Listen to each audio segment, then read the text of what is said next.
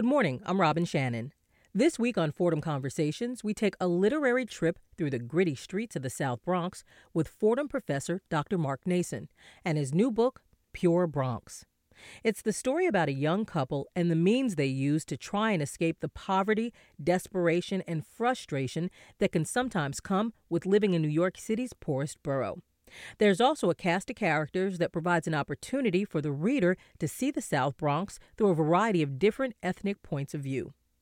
But before we get into the interview, here's Dr. Nason reading from his latest book, Pure Bronx. Khalil turned back to his two younger brothers. He had left them on the other side of the schoolyard near the old elementary school that had served Patterson Projects for more than 50 years. Even though they looked on with awe and respect, Khalil sighed. He had never wanted them to see this side of him, but what could he do? If he had given the Mexicans a pass, even for an hour, it would be a sign of weakness. He would be the one lying in the ground. Rose took a couple of steps towards Khalil and whispered, "Khalil, I done known you since you was knee-high to a grasshopper. I took care of you when your mama was still working, and I done watched you. It broke my heart to see the streets get you, but they don't have to be you. You play the game good, so good that I might be the only one who know that your heart ain't stone. You got a conscience, and that gonna get you killed before long. Get out of the game, for it claims you. You listen to old Rose. You hear me now?" Rose looked at him so deeply, it caused him to turn away from her stare. She was right, and he knew it. "I'm getting out. I just haven't figured out how yet," Khalil said. He started walking toward his brothers, 10-year-old Keyshawn and Kenyatta, who was 8. The two boys stood shivering in the west side of the schoolyard near Morris Avenue. Khalil felt a sharp pain in his stomach, and a pounding sensation ran loudly in his head. It wasn't that he was worried about getting arrested. The police never entered PS 18 playground. It had been the drug marketplace for Patterson Projects since the days of Guy Fisher, a drug lord who rose from Patterson to own the Apollo Theater. Then the feds took him down and threw him into a life vid. Khalil was concerned about Kenyatta and Keyshawn. He knew that as soon as they lived in Patterson, nothing could stop them from becoming drug-dealing thugs like he was. There was no innocence here. By the time a person was Kenyatta's age, you had already seen shootings and beatings. You already would know how to duck when gunshots were fired. In adults in every stage of rage, nakedness, and addiction wouldn't be anything new. By middle school, where Keyshawn would be next year, one had to join a gang or a crew. That was the alternative to being robbed and beaten every day for the foreseeable future. It didn't matter how well one did in school.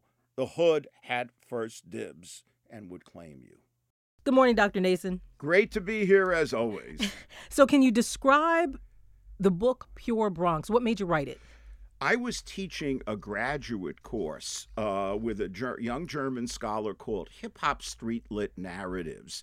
This was 4 years ago. It was focusing on this whole new form of literature that had come out in the last 15 years, largely written by people who were in prison and by people who had recently come out of prison. And these books were being sold out of cars, out of stands, and, Fulton Street and Fordham Road and 125th Street. And we read some of these sort of signature works in the field. And I said, half as a joke, why don't we try writing our own novel?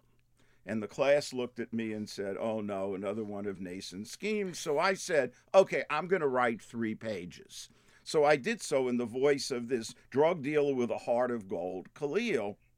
And there's this brilliant creative writing master's student in the class, Melissa Castillo-Garso, and she decides to write back in the voice of a female character, Rashida. And we started going back and forth, and when we had 100 pages, we showed it to somebody and said, "Damn, this can get published." So it's a book written by a professor and a student, modeled on a new form of literature that almost never gets looked at in academia. This is one of the first courses ever taught that looks at street literature or urban fiction as an important social phenomenon. I want to get back to talking about your book in a minute, but I want to talk a little bit about urban literature, informally known as street lit. You use that when writing Pure Bronx, but street lit is also been criticized for being racially stereotypical, repetitive, and vulgar because if it was a movie, it would be sort of X-rated. So why did you use street lit when writing Pure Bronx? And what do you think of the criticism? I think that the books are widely varied in content, and the best of them do not fit that stereotype. Some of them do. There is a lot of ethnic stereotyping of neighborhoods which are much more diverse. And we specifically decided we were going to include the full variety of people in Bronx neighborhoods, not just African Americans or Puerto Ricans, who are the two groups that most appear in it. Because there were Africans from people from Africa, in your from book? Mexico, from Honduras, Garafuna. So we said, we're going to respond to the criticism by doing something which shows the full ethnic diversity of the borough, and we're going to try not to be repetitive. So, but there are some great books that have been written in street literature, and look, now they're in every Barnes and Noble and every Borders, as well as being sold on the street. So, look, you have there are thousands of these volumes now, and some of them, are not very well written, and some of them are fascinating. So now, is that part of Street Lit that, as the reader, you sort of have to be forgiving about the editing and about the grammar, because these are pretty much not professionally published They're books. Self-published or published by people who wrote the books themselves. And here's the irony. There may be more novelists in prison now than in universities, which says something about our whole incarceration policies. There were all these talented people in jail who have found an outlet to express themselves in this. And also a way of making a living when they get out. Because if you read The New Jim Crow by Michelle Alexander, a lot of these folks, if you've been to jail, you're barred, basically can't get a job, even at a McDonald's, a Burger King, a Walmart's, a Kmart. So if you can make money as a writer, it's a wonderful way of circumventing some of these restrictions. And, and if you can become a publisher, it's even better. So to me, this is an inspirational form of expression written by people who have been marginalized and pushed aside, and now they force themselves into our consciousness through their books. We don't necessarily like them. The books are harsh, and we decided to stay within the genre. There's going to be violence, there's going to be sex, there's going to be drugs, there's going to be prison. But within that framework, you can be very creative too. And that's what we hope we've been. Now, how difficult was it for you to write in this urban lit form? Or did you find it sort of flowed after a while? Okay, look, remember, I study hip hop. So I'm not going to quote you all the lyrics from Biggie or Nas. Which you quote in your book, Pure Bronx. There's a lot of lyrics Joe. from... So I'm used to gritty, earthy forms of expression. And I'm a pretty gritty, earthy person myself. I mean, I grew up in the streets of Brooklyn, and we didn't use very clean language in the 50s and 60s. So this, look, I had to learn how to be an academic who talked in a proper standard English fashion. I didn't grow up speaking that way. This is all something I learned. So this is, for me, going back to my childhood and also reconnecting with sort of hip-hop language. So it wasn't hard for me to write this way at all. It's very familiar to you. Yeah. Plus, it's an opportunity to use my sense of humor in the dialogue, which we try to put a little humor into the book as well. Now, Dr. Nason, speaking of gritty, throughout the book, you sort of liberally sprinkle the N-word. Now, you were born Jewish. And have you received any backlash from anyone who says, wait a minute, a white person isn't supposed to use the N-word? Well, the characters aren't white. And I have not gotten any criticism for the characters using that language. I'm not using it. The characters are. So the question is this how the characters actually speak? And my answer is, if you think they don't speak that way, you haven't been in the Bronx. And remember, I have also 20 years of coaching experience in baseball and basketball with inner city kids. So I'm pretty familiar with the language. In fact, I've been called the N-word myself. Somebody once said when he played basketball against me 15 years ago, that N is dirty and mad strong. That's how they described you. Yeah. So, this is not, I mean, I never use the word in my own conversation, but when I'm trying to recapitulate how people actually speak in the real world, yeah, I use it. So you do think it's fine to use in artistic expression? Yeah. Yeah. I think it's fine to use in because of course there's a debate about that. Are you gonna throw out Jay-Z, Nas, Tupac, and Missy Elliott because you don't like that word? That's the question. Yeah, and if you're going to throw out that, you're going to throw out some of the most important artistic expression of the last 30 years. Now, who specifically was your intended audience when you wrote Pure Bronx? That's a great question. I'm not sure. I think we thought that probably the biggest audience was going to be kind of academics interested in street literature, and also some authors who are interested in the idea that a couple of professors are writing the book. Whether people in the Bronx are going to pick it up on a stand and read it, that I'm very curious about. I'm not so sure.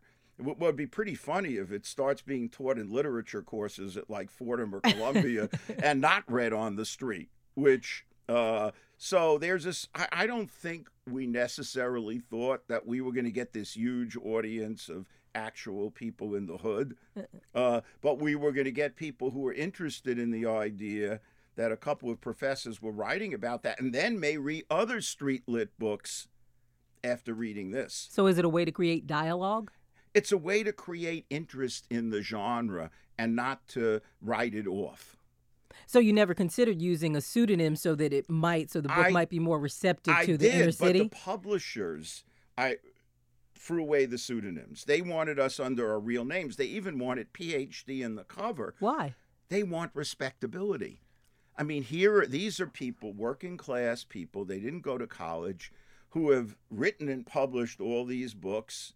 And now they like the idea of recognition in the universities, that what they've done has legitimacy and value, which in fact it does. So I would call what we do the Street Lit Goes to College tour. Now, here's another fascinating thing. There's a street lit author named Jihad Uhuru, who is very involved in the writing of this book. He's the person we sent it to when we'd written like 100 pages. And he not only said, yes, it can be published, he helped us write certain portions of it, and he got us an editor to help make it flow better.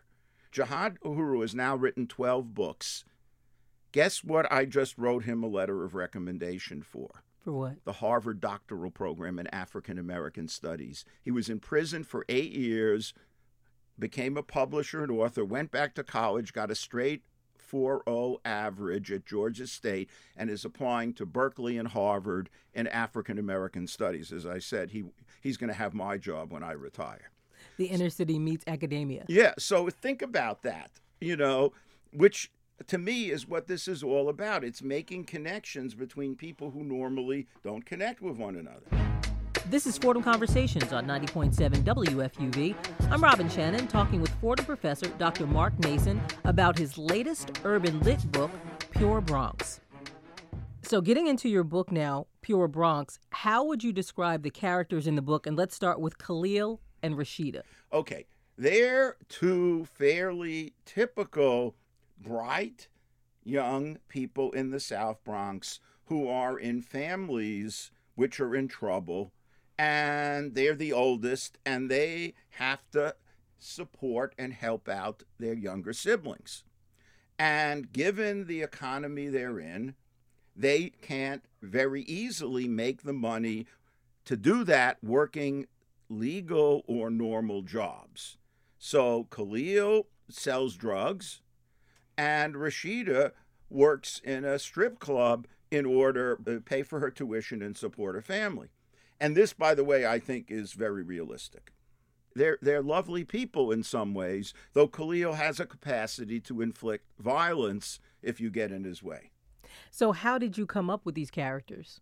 partly from people I know, and I'm not going to tell you how I know them, and partly from other, from hip hop. But also, Melissa actually had a roommate who was a stripper. So she knows that world. The strip club scenes were not ones I could easily do, but the drug markets and the Patterson houses, all those places, I've been there. Remember, I did The Rat That Got Away with a former drug dealer. And I have worked at various times with young people who just got out of prison, who live in public housing and are trapped.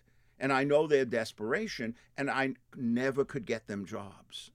And they had to go back to selling drugs. Everything in this book is actually in the Bronx. Every place is a real Bronx place. From the housing projects to the restaurants, to the schoolyards, to the body shops. And that was part of my next question, because you do mention real names of streets. There's the Cheetah's Gentleman Club. There's a real one, and Rashida happens to dance at a Cheetah's Club in your book. And there's a Gateway Mall where there is a real Gateway Mall. There certainly and then is. Something happens, I don't want to give it away, where Khalil happens to have to get some money, so to speak, from someone at this mall. So why did you find it necessary and important to place your characters in the South Bronx as opposed to anywhere else? Because we were very interested in showing a street literature with ethnic diversity. And you can't do the South Bronx without the ethnic diversity. So we wanted all the immigrants to be in there, because that's what's real there. And also the threat of gentrification coming from Harlem. Because that's part of what motivates Khalil's friend, whose father is possibly going to lose his business, right? Because we have these stores and big businesses the rents moving in the area. This particular area we focus on, which is the closest to Harlem, around Yankee Stadium, below the Cross Bronx Expressway, along Bruckner Boulevard, the rents are going up because there are new stores, there are new hip bars, there are artists moving in, there are young professionals moving in. And so as the rents go up, the current residents and businesses may well be forced out the way they were from Harlem, from the Lower East Side, from my neighborhood, Park Slope.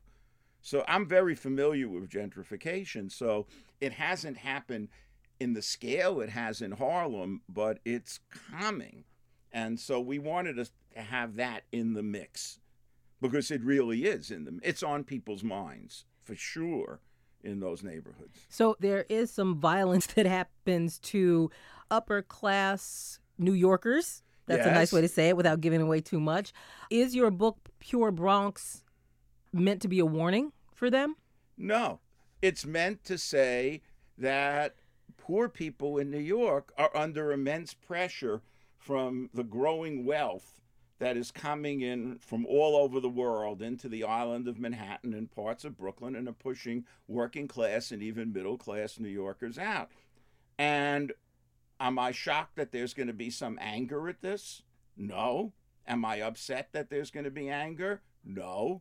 Look, de Blasio's election was a reaction against this. The people in the outer boroughs resenting the 1% dominating policy in New York City, and everything catering to them. So this is a slightly more violent response, but that happens too.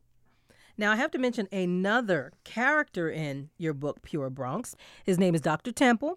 He happens to be a white professor who's teaching a Black Studies course, like you. He has a PhD in a very booming voice, like you do. And he's also a political activist, like you. So who inspired this character? This is Jihad Uhuru said we should put a white Black Studies professor in the book. We hadn't initially intended to. So you didn't plan on No, putting not at all. Doctor. This was Jihad's idea. And a lot of the writing was done by Melissa, who is partly basing some of the descriptions of Nelson Temple's office on my office, on the way he interacted with students, on the way I do. But, we take some liberties with the character. It's not exactly me. But body like Hulk Hogan? Yeah, but it may be what some people imagine I am, that I have the power to make bodies disappear, move people across borders, which is what launder money, the et doctor cetera, does et in cetera. this. So that must have been sort of a boom for you. It was a lot of fun. In fact, I may eventually write a series of Nelson Temple novels, with him as the main character, solving various problems of poor and working class people. So but it wasn't my idea, but I think it's hilarious. But you wrote it.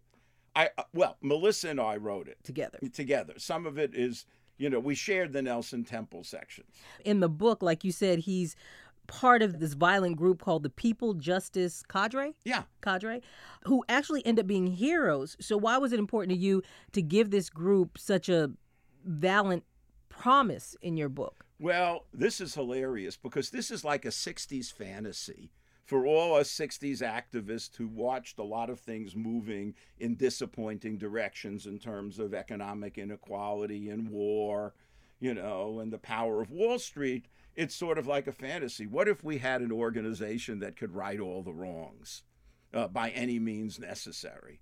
So it's like a 60s fantasy of what you could do to get back at these people. Sort of the anti-hero. Yeah, it's an anti-hero that ends up becoming the people's defender. Now, again, there are probably some people who suspect I have such an organization, since periodically I'm viewed as being a communist, a terrorist, a gang leader. So this will just contribute to the image. And I have to ask, as a reporter, do you want to confirm any of those accusations? Well, actually, I always admit to everything. Think of me that way. Okay. I don't care. My life is actually pretty much an open book, since I actually wrote a book, White Boy, a Memoir. So can you make people disappear? No, I am not making bodies disappear at the moment. At the moment? No. Can't promise anything in the future. I haven't done this, probably ever.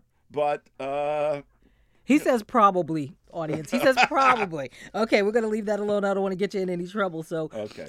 There are parts of the book where you say, people call us gangsters because we steal cars, but the biggest gangsters in the world are the people who own banks and run governments. So why are the crimes that Khalil and Rashida commit written in a way that makes them almost justifiable, while readers are almost inspired to cheer for the Bernie Madoff type businessman who's in here, Robert Seidman is his name, who's basically punished for his crimes? Why is one crime justifiable and the other seen as a crime? Look at the Woody Guthrie songs, the Ballad of Pretty Boy Floyd from the 30s. In times when there's a concentration of great wealth, when people are being pushed out of the middle class and driven further into poverty, what people have to do to survive is seen as less damaging than the things that people do impersonally that destroy thousands, if not millions, of livelihoods. As Woody Guthrie says, one of the lines is, "As through this world I've traveled, I've seen some funny men. Some will rob you with a 6-gun and some with a fountain pen. As through this life I've rambled, as through this life I've roamed, you'll never see an outlaw drive a family from their home." It was that way then, it's that way now. Were there parts of the book that were a little bit more difficult to write than others? The sex scenes were a little harder for me to write because I was a little embarrassed. I've never done that before, but I got used to it. So the violence I could write about pretty easily because I love, like, The Wire. I love hard-boiled urban detective fiction, Dennis Lehane, like Mystic River, George Pelecanos. I've always loved those kind of books, and I always wanted to write them, but I didn't think I could write dialogue. And I think realistically, if it wasn't for Melissa, who is very confident writing this way, I wouldn't have tried it. But having a fellow author who's writes short stories and poems, she's a fiction person as well, a scholar, then I said, okay, let me try writing this dialogue. And then when people said, well, it's not bad, I said, okay, I can do this. I always wanted to write, like, hard-boiled urban fiction. So this is a genre you might stick with? I think so. Well, one, we're going to probably write a Pure Bronx 2, or maybe Pure Bronx the Remix this summer. We already have a plot. And then I think we'll each go on our own, and I'll write the Nelson Temple books. it'll be a nice way to spend my old age, kind of writing these fantasies, but also dealing with real problems in the course of creating this fantasy world. Professor Nason, what, if anything, do you want your readers to take away once they put the book down and they're done? What do you hope they walk away with? One, I think some sense of the vibrancy of the Bronx, all the ethnic diversity, these amazing immigrants coming from all over the world with ambitions and dreams clashing against the hard-boiled urban poverty that we have. Then I want people to understand that a lot of the people who are doing things that are illegal are doing this because their options are fairly limited. And that world of money and power is very distant from them. But it's coming towards them without giving them opportunities. I mean, people always say, don't you like the fact that gentrification brings in nice restaurants, and stores with healthy food? And I said, yes, if the people living there could afford them, and if the rents didn't go up and then force them to move out. So I think that this great wealth has not trickled down in a way that's made the lives of the people in the Bronx better. It's more threatening to them than helping. And you were born in Brooklyn, but you seem to have a sort of a kinship for the Bronx. Why is that? Because the Bronx now is much more like the Brooklyn I grew up in. I grew up in, it was a working class immigrant neighborhood where nobody had any money. There weren't really poor people, but there were no people with money. It was, everything was in the street. And now Brooklyn is like shishi. My neighborhood, Park Slope, forget it. It's like... Very upscale? It's very upscale. And I feel more comfortable in the Bronx than I do in my own neighborhood, Park Slope. So why not move to the Bronx? Well, my wife walks to work. She's a principal of the local elementary school, and she's not going anywhere. She's not going so anywhere. So if she gets rid of me, I would move to the Bronx. And I doubt she'll do that. I'm too much entertainment. Professor Nason, you always have a lot of iron in the fire. What's next for you outside of book writing? This organization I founded, the Badass Teachers Association, is now the fastest growing education activist organization in the country. We started in June. It has 36,000 members. What's its goal? Its goal is to push the testing out of the public schools and stop rating teachers on the basis of tests so that the arts and music and real joy can come back into learning, because all the testing is just crushing teaching and learning. So now I've become a semi-celebrity as the founder of the Badass Teachers. Isn't that sort of challenging, though? Where would the money come from? I mean, it'd be great to have the arts back in, but where's the money coming from? The money will have to come by push. The tests are unbelievably expensive. People don't realize there are billions of dollars being spent on testing, on rating the tests, and you push out half the tests. There's a lot of money freed up for things that students love. And then if I write Pure Bronx 2, there'll be more with that. So I've got enough to keep me going for quite a while. And no vacations in the mix. Well, the thing is, I have too much fun doing this. So even when I'm on vacation, I'm writing. Yeah. This is, at my age, I'm 67 years old. I'm supposed to be winding down, but I'm having more fun than I ever have. You're gearing up a little bit more. Yeah. So it's a good time. So, Professor Nason, do you have advice for someone who's listening right now? To all the readers who think there's something I really want to do, but I don't have the talent, I don't have the time, do it. I always wanted to write a novel, but I didn't think I could do it. Because I didn't think I could write dialogue.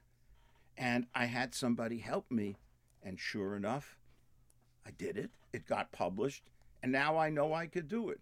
So there may be all these dreams you've kept hidden. Bring them up. They might come true. Thank you, Professor Nason. My pleasure. I've seen lots of funny men. Some will rob you with a 6-gun and some with a fountain pen. I'd like to thank Dr. Mark Nason.